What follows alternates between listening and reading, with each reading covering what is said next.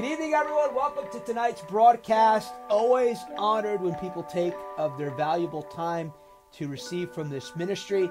Every Thursday evening, 6:30 Eastern, AbnerSuarez.com and all our social media channels, we premiere a new broadcast. If you want to see archived broadcasts, you can go on AbnerSuarez.com, also to our YouTube page. I'm honored this week to have, once again, if you missed part one on walking out the call of God, what to do if you got this call, don't quite know where it's going, it's not happening, watch that broadcast. Just some real great wisdom revealed from someone who's walked it out and from someone who puts the Word of God first place. Well, Pastor Dave, Apostle Dave, this is year 11 of Redemption House Life Center. We talked a little bit about the conception of that. You talk about, or excuse me, the kind of the theme of your ministry is a presence-driven ministry. What does that mean? Well, we take pretty serious the presence of God. Monday night, for example, we were supposed to be having school, which we kind of did, but it was a different... You have a school of ministry. Supernatural school, and in that supernatural school, we're getting ready for class, and next thing you know, like, my first year teacher falls on her face, Audrey falls on her face, Ann falls on her face, everybody starts getting incapacitated, and the joy of the Lord just hits the room.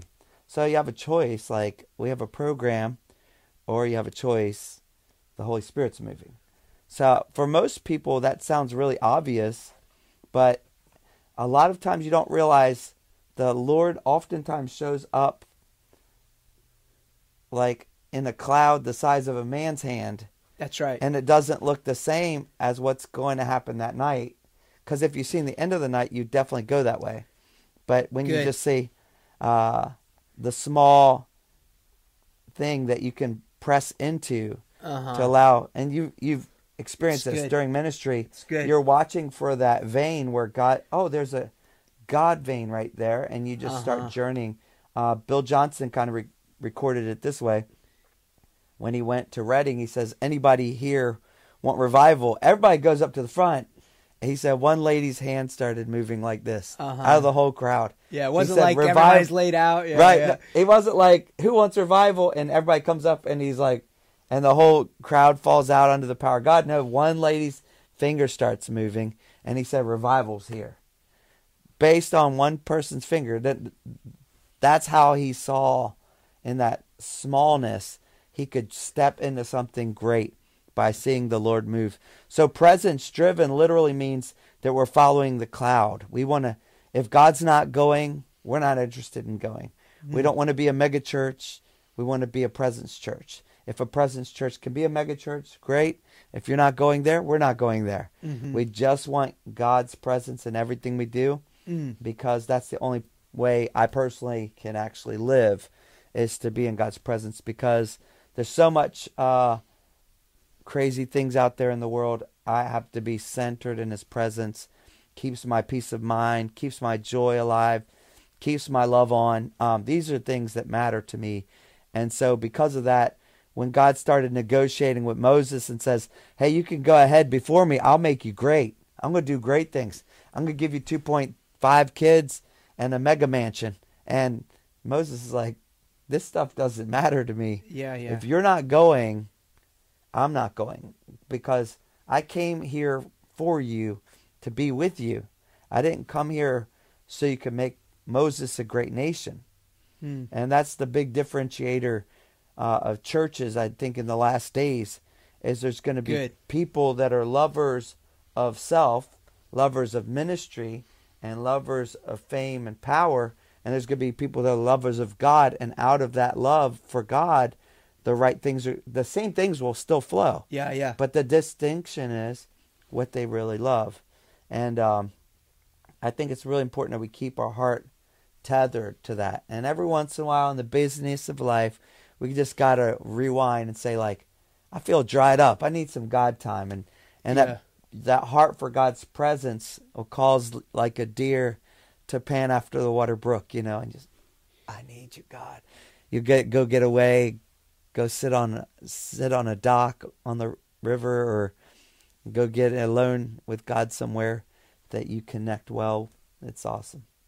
I was thinking something you said just even about your experience this past Monday in your school of ministry. I was thinking to the first time I ever did like a retreat. I think it was 2013, and it was away. We went to this retreat center, and just all these people just totally dialed into the Lord, hungry. And one of the things I kept is, we called it prophetic intensives. We're focusing on the development of that in people that weekend. And one of the things that I kept saying, always obey the Lord, always obey the Lord. So it's Saturday night, and Ruth, who's been with me I was like, she was supposed to minister that night, and she did, but it was just way different than we thought. And as we're worshiping, I'm sensing just like, I'm literally like, I'm going to fall. Like, do I give myself over to this? And that's one of the things I've learned with the Lord, that you often have a choice. Like, and I'm going, God, I have to steward this service. And my friend, I spoke last night. She needs to speak tonight. And he says to me, he said, are you going to do what you've been telling people that they should do? I knew that he was giving me this choice. And I remember it was like the Lord, like as soon as I gave myself over to it, it was like, boom, I'm on the floor. I've completely given over to what the Lord is doing in the room. That's awesome. But that night is still talked about. In fact, there's people that come to retreats year after year. Like, I was here the first retreat, and I want, like, if it was going to happen again, I didn't want to miss it.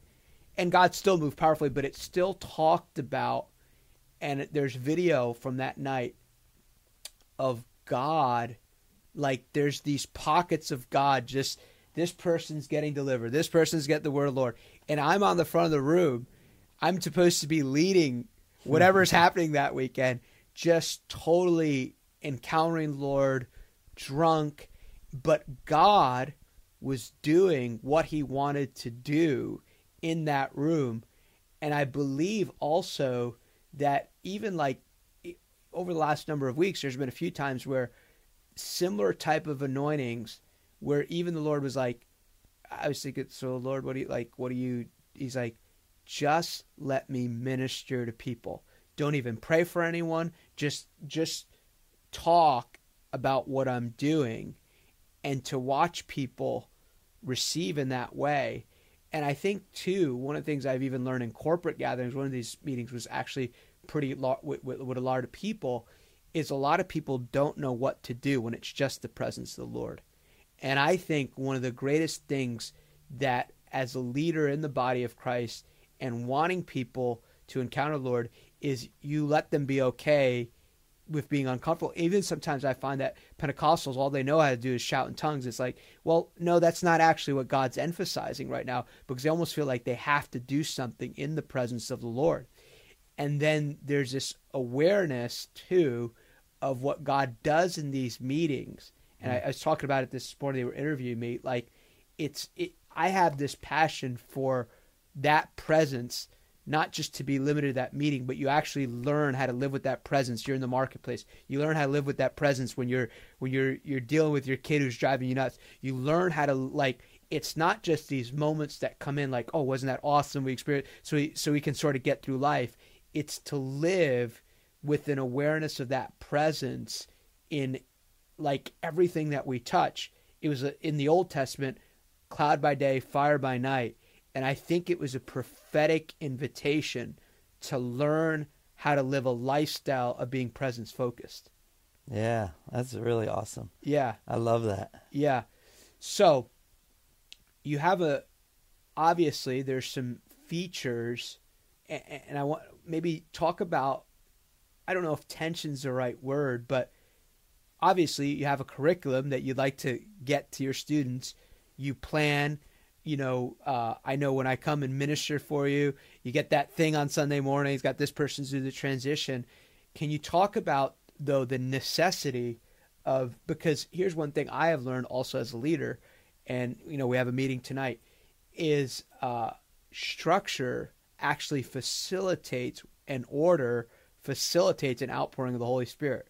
I've learned that I still remember years ago, like when it was like this organized thing of praying for people, because it was organized in such a way, it facilitated a powerful move of God.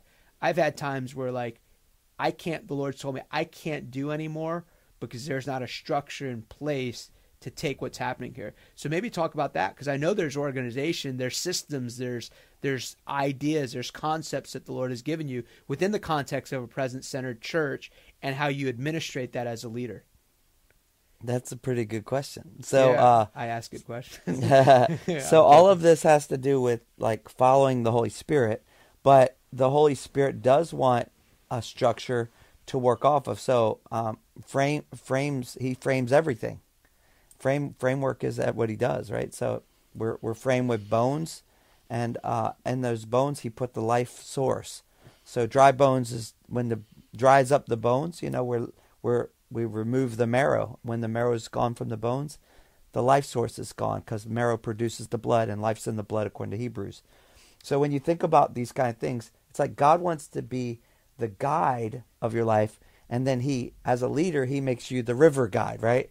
Hey, don't go over here. Right. Yeah. There's some rocks over here. We don't want anybody to fall out of the boat and get scraped up. So we're going to go over here. So the structure is really to help people that are newer to the experience to be able to jump in. And that's what's critical, because otherwise they sit back like, this is crazy. Yeah. What are people doing here? They're like, really, I don't know if I ever want that to happen to me. Yeah. So you have to say, like, these guys are experiencing something. Yeah. Or you have to tell them they're not just God's not just deciding to act crazy, but it's kind of like, you know, whatever the Lord gives you. Maybe, hey, it's like being tickled and you're a little kid and you just can't control yourself. You know, you got to be able to articulate with language whatever God gives you, but you're facilitating a move, whether that's how to pray for a room that size, how to have an altar call. Where's God going with that? Are you going to do this or this? Or are you going to have different parts? Or, you know, do you feel like the Lord's leading in a different direction? Sometimes it's like, drop where you're going. We're going in a different direction. I appreciated you preparing for what you did, but we're not going to do that at all. Yeah. And so in school, sometimes I have to double up my lessons and just try to catch back up, because I don't want to necessarily miss something, but I just won't be able to go as deep because God decided to crash in on a meeting and we said, yes, do it. It was so funny because Audrey and my professor, Ann and Clark, so she I said, I feel like I'm supposed to go up and facilitate now. So the other lady was doing a great job. And then Ann gets up. At the same time I get the word, Ann gets up like she's going to go facilitate or go help, right? She gets up, and as soon as she gets up, she stands, and she goes right on the floor. I was like, okay, so I'm supposed to get up and do it. Yeah. So that was my sign, right? That she absolutely couldn't do it. So I said, man, this is awesome. So I'm facilitating in a very abstract, it's almost like being an artist, which I'm very left brain.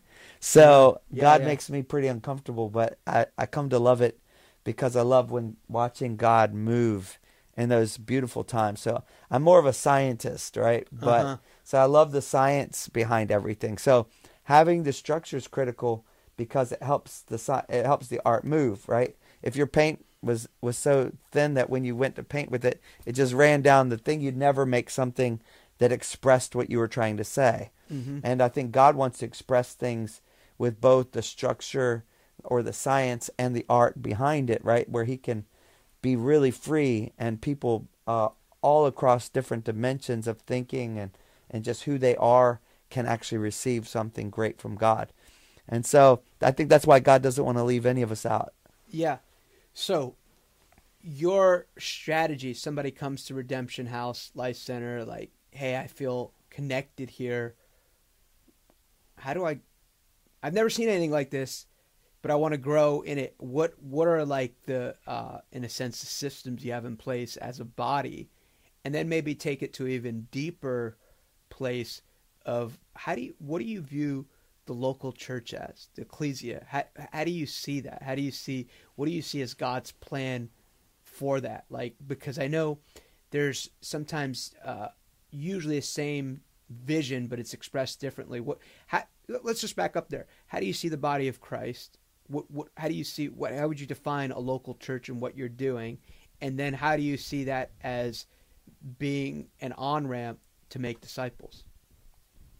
A lot of good questions, actually 4. So They're loaded. We just had a new person come that's been with us a couple months, but she's been getting so radically touched. She's fresh out of retirement from the Air Force. Wow. And she says, I've never in my life been part of a church, but for some reason I just want to be a part of everything God's doing here. And she is, very, very, very prominent in the Air Force. She has a lot of influence from being there. But most important is I'm starting to realize God's calling people out because of his presence. They want more, right? And so a church has 2 options, right? They can become a family, which is the priority. Kingdom is all family first. And then you have to decide, are you the kind of family that wants to equip your people? Are you the kind of family that just wants to have, life together and doesn't really focus much on discipleship? I tend to think that the ecclesias, the called out ones, are called to actually raise up, empower, and equip, which is more of a 5-fold definition, right? Right. So our church model is more of a 5-fold model now. Right. That's been established, and our goal is to make sure the saints are fully equipped, so they'll be mature sons of the Most High God. So they won't be easily tossed by every wind of doctrine, Ephesians 4 stuff. So all of these things are critical. And so as a church, I feel like we're called to equip, send some, raise up some to equip even more. So replicating yourself, whether that means you're replicating to send or replicating to build, they're all the same thing. Yeah. People will know I'm called to build with you. Some will say I was called to be empowered to go. That's both amazing, right? Right. The key is that everybody's not supposed to go and everybody's not supposed to stay. Yeah, And the churches thinks everybody's supposed to stay. Right. And the people, when they hear an outside anointed evangelist, they hear everybody's supposed to go. So it's just a real bad mix, because we're saying go, go, go from these big conferences that we're getting equipped in. And then at the local church, we're like singing Kumbaya. And how are you doing today? Yeah. Oh, you're going to eat chicken after church? Oh, it's going to be great. And we're just doing life together, but not being intentional in empowerment and equipping and discipleship. So, one of the things I've seen, though, is you bring up an interesting point. I think, too, there's a disconnect between you can be sent, but always be connected to your family. Like I say, if it's really a family, Yes. or even like this thought, and I know this is an aspect of it, of like, and I'm seeing it in my home church, and I'm seeing it done beautifully, I think. Like, oh, he's the senior guy, so he's retired or he's handed over, so he has to leave. I've never seen that in a family. I see, like Grandpa, you've given I'm over. I'm going to be a dad, in 8 months, but it doesn't take my dad's role away. Yeah. So there can be people who sent, but still are interconnected to. That's so important. Yeah. So I think that's an aspect of it too. Just that is not. You don't see it done very well sometimes. And that's because family's not done well. Right. Right. When family's done well, you know that when you go, you're going to be looping. Right. Hey, I'm going to come to family reunions. Hey, I might even come back and get fed for a while. Right. And get filled back up. I might come and get equipped because you guys have grown so much. Because a lot of times when people get sent and they're doing a work, they're going to be pulling off of where you were. Right. That's By good. 2 years later, a whole training center is going to be in a totally different dimension. So good. when they come back through, they're going to be able to accelerate because they've been applying. Now they're going to come back to train, equip. Hey, good to see the family. Get loved on. Get your peace back in order. Whatever's deficient, and go back to running whatever God's called you to do. But yeah, I think multi-campus type of environments are going to be a big thing in the future for churches that are equipping centers. So campus mindsets versus I just want to have my own thing so I could be my own boss. I said, man, that's just such a bad thinking, right? Because we can do so much more together when we partner with a vision to take over a city, or when we take a vision to take over a technology sector, or when we say, hey, we're gonna go do something brand new in another country that will cause the township to flourish all around us. So those kind of things are good, but you're not going to do them by yourself. So you either leave by yourself and do things from scratch, which will take a long time. Yeah, a longer time. Decades. Yeah. It's a decades when you start from scratch. And that's what they aren't thinking. They're like the sheep. Samuel said, I was king now. Dad didn't recognize me. Yeah. Jesse, you didn't recognize the anointing on my life. You saw the man of God. He made all my brothers wait for me. And now you just disrespect me and try to put me back there. You should put Eleazar back there, because he was the one that should have been, and he wasn't. He should be the sheep guy now. And why are you putting me back? It's like the way I feel like, I'm not going to stereotype, but there are people that literally get an anointing and they think that they're ready. And the fact that we're not willing to go back to toilets is the most effective sign how not ready we are. Right? The anointing calls us to lower still. Yeah. The higher we go, the lower we have to be. Just like any skyscraper, you've heard those analogies. So we have to go lower to go higher. We can't just go higher and higher because that's the way you topple. Now here's a good question that I think that most people who are tracking with the Lord, I think this is really important. Like, for me personally, I know where I'm living right now, but here's about, like, sometimes too, like, now being married is like, hey, can you, like, come out and, like, spend time with the rest? Because I'm, like, there's always something for me to do, because I know where I'm at, but this is where I want to go. This is where I want to expand. These are some things I want to forge into. How do you deal with that? Kind of like, okay, I know God's done some amazing things, and I'm kind of saying, oh, this is awesome what God's done, but I know this is where I want to go. This is the vision of where I want to expand to. That tension. That's always a great tension. And the key is, so godliness with contentment is great gain. Right. It's not that I'm not happy. But when you're not content where you're at, that means you're broken where you're at. And God doesn't move broken things forward.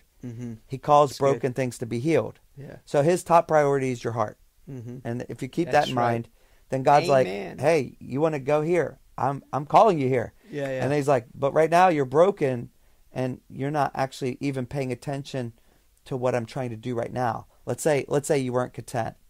Not you, just someone's not content. In that lack of contentment, God's trying to bring healing there. But the more you focus on where you feel like God's calling you, the more it's going to cause the discontentment to rise up. That's right. And then, that's when you say, I'm sick and tired of being sick and tired. Yeah. But are you sick and tired enough to be healed in your heart so God could take you forward? Yeah. So that's the kicker, right? So it's like, it's not that you're sick and tired. I'm just going to leave. I'm going to leave the church because I'm so sick and tired. They aren't holding you back. I promise you that God's family's not ever holding you back. And that's what I said. If God could release Nebuchadnezzar to be a blessing to Daniel, right? Who's one of the most evil kings, surely he could probably tell your pastor or whoever you're under, whatever ministry gift you're under, hey, release them. Hey, bless them. Hey, call them higher. Hey, make them part of your team. God could do that in 1 second with one of his people. He's doing it with evil kings. We trusted God could do it with them for Daniel's life, but we can't do it for a godly person in my life. That's twisted, right? So the tension is where I'm at to where I'm going, and that actually is God's call on your life versus where you're currently developed to. So in our church, we actually have a thing called a growth track. And I'm actually asking practicality here. Asking every ministry, what's your growth track? Papa Roy has been ordained pastor. I said, what's your growth track? He's going to start with care group, pastor. Let me give you a Steve Backlund. This is a really good one. You date people with responsibility before you marry them with the position. I agree with that. So we're giving care group pastor duties to see who's actually excited and wants to be a servant, wants to be a shepherd, has the right hearts. Then we can put them in places for care pastors. Then we find out who wants to raise up these kind of care pastors, and we start giving them greater duties to lead the actual care pastors. Those people will start the duties of an ordained pastor to eventually become an ordained pastor. Mm-hmm. So that's our growth track just for that. But we have a growth track for deliverance, for the prophetic. All these things are like, if I'm a visitor in your deliverance, if I sit here for 10 months, where am I at? If you can't answer that on my day one, then I'm kind of like just swimming with you. I don't know. Do I just come when I feel like it? Right. You know, and that's how most ministries are run inside the church. But they need to be ran with more intention, and they need to be ran even with the small group feel. So those two things are what we're working on, and part of the strategies the Lord brings, because how do you get from here to here? Usually you study what here looks like and see all the deficiencies of where you're at. Yeah. Personally, nothing that God wants to do in your life is outside of you. Mm-hmm. Once you're ready, that's right. God will put everything in place that you need. He has everything you need pertaining to life and godliness. That's a key. Not only we're talking about a ministry context, and we're got about 1 minute left, so I need you to pray. But I think that's a key. You just said something really important. A lot of people are waiting for the prophecy. They're waiting for the lightning bolts, and they don't realize. And I'm going to close with this so I can let you pray. Your future's on the inside of you. Yeah, it really is. The Lord is your future. Yeah, right? And so your future is on the inside of you. So what are you doing with what's on the inside of you? Dave, I want you to pray for the people as we land this plane. Well, beautiful wisdom. Thank you, whatever Lord. the Lord gives you. Well, I bless you in the name of Jesus, that you would be so fortified by this broadcast. Yep. Holy Spirit, we just say, come to every person that hears your voice right now and that feels called.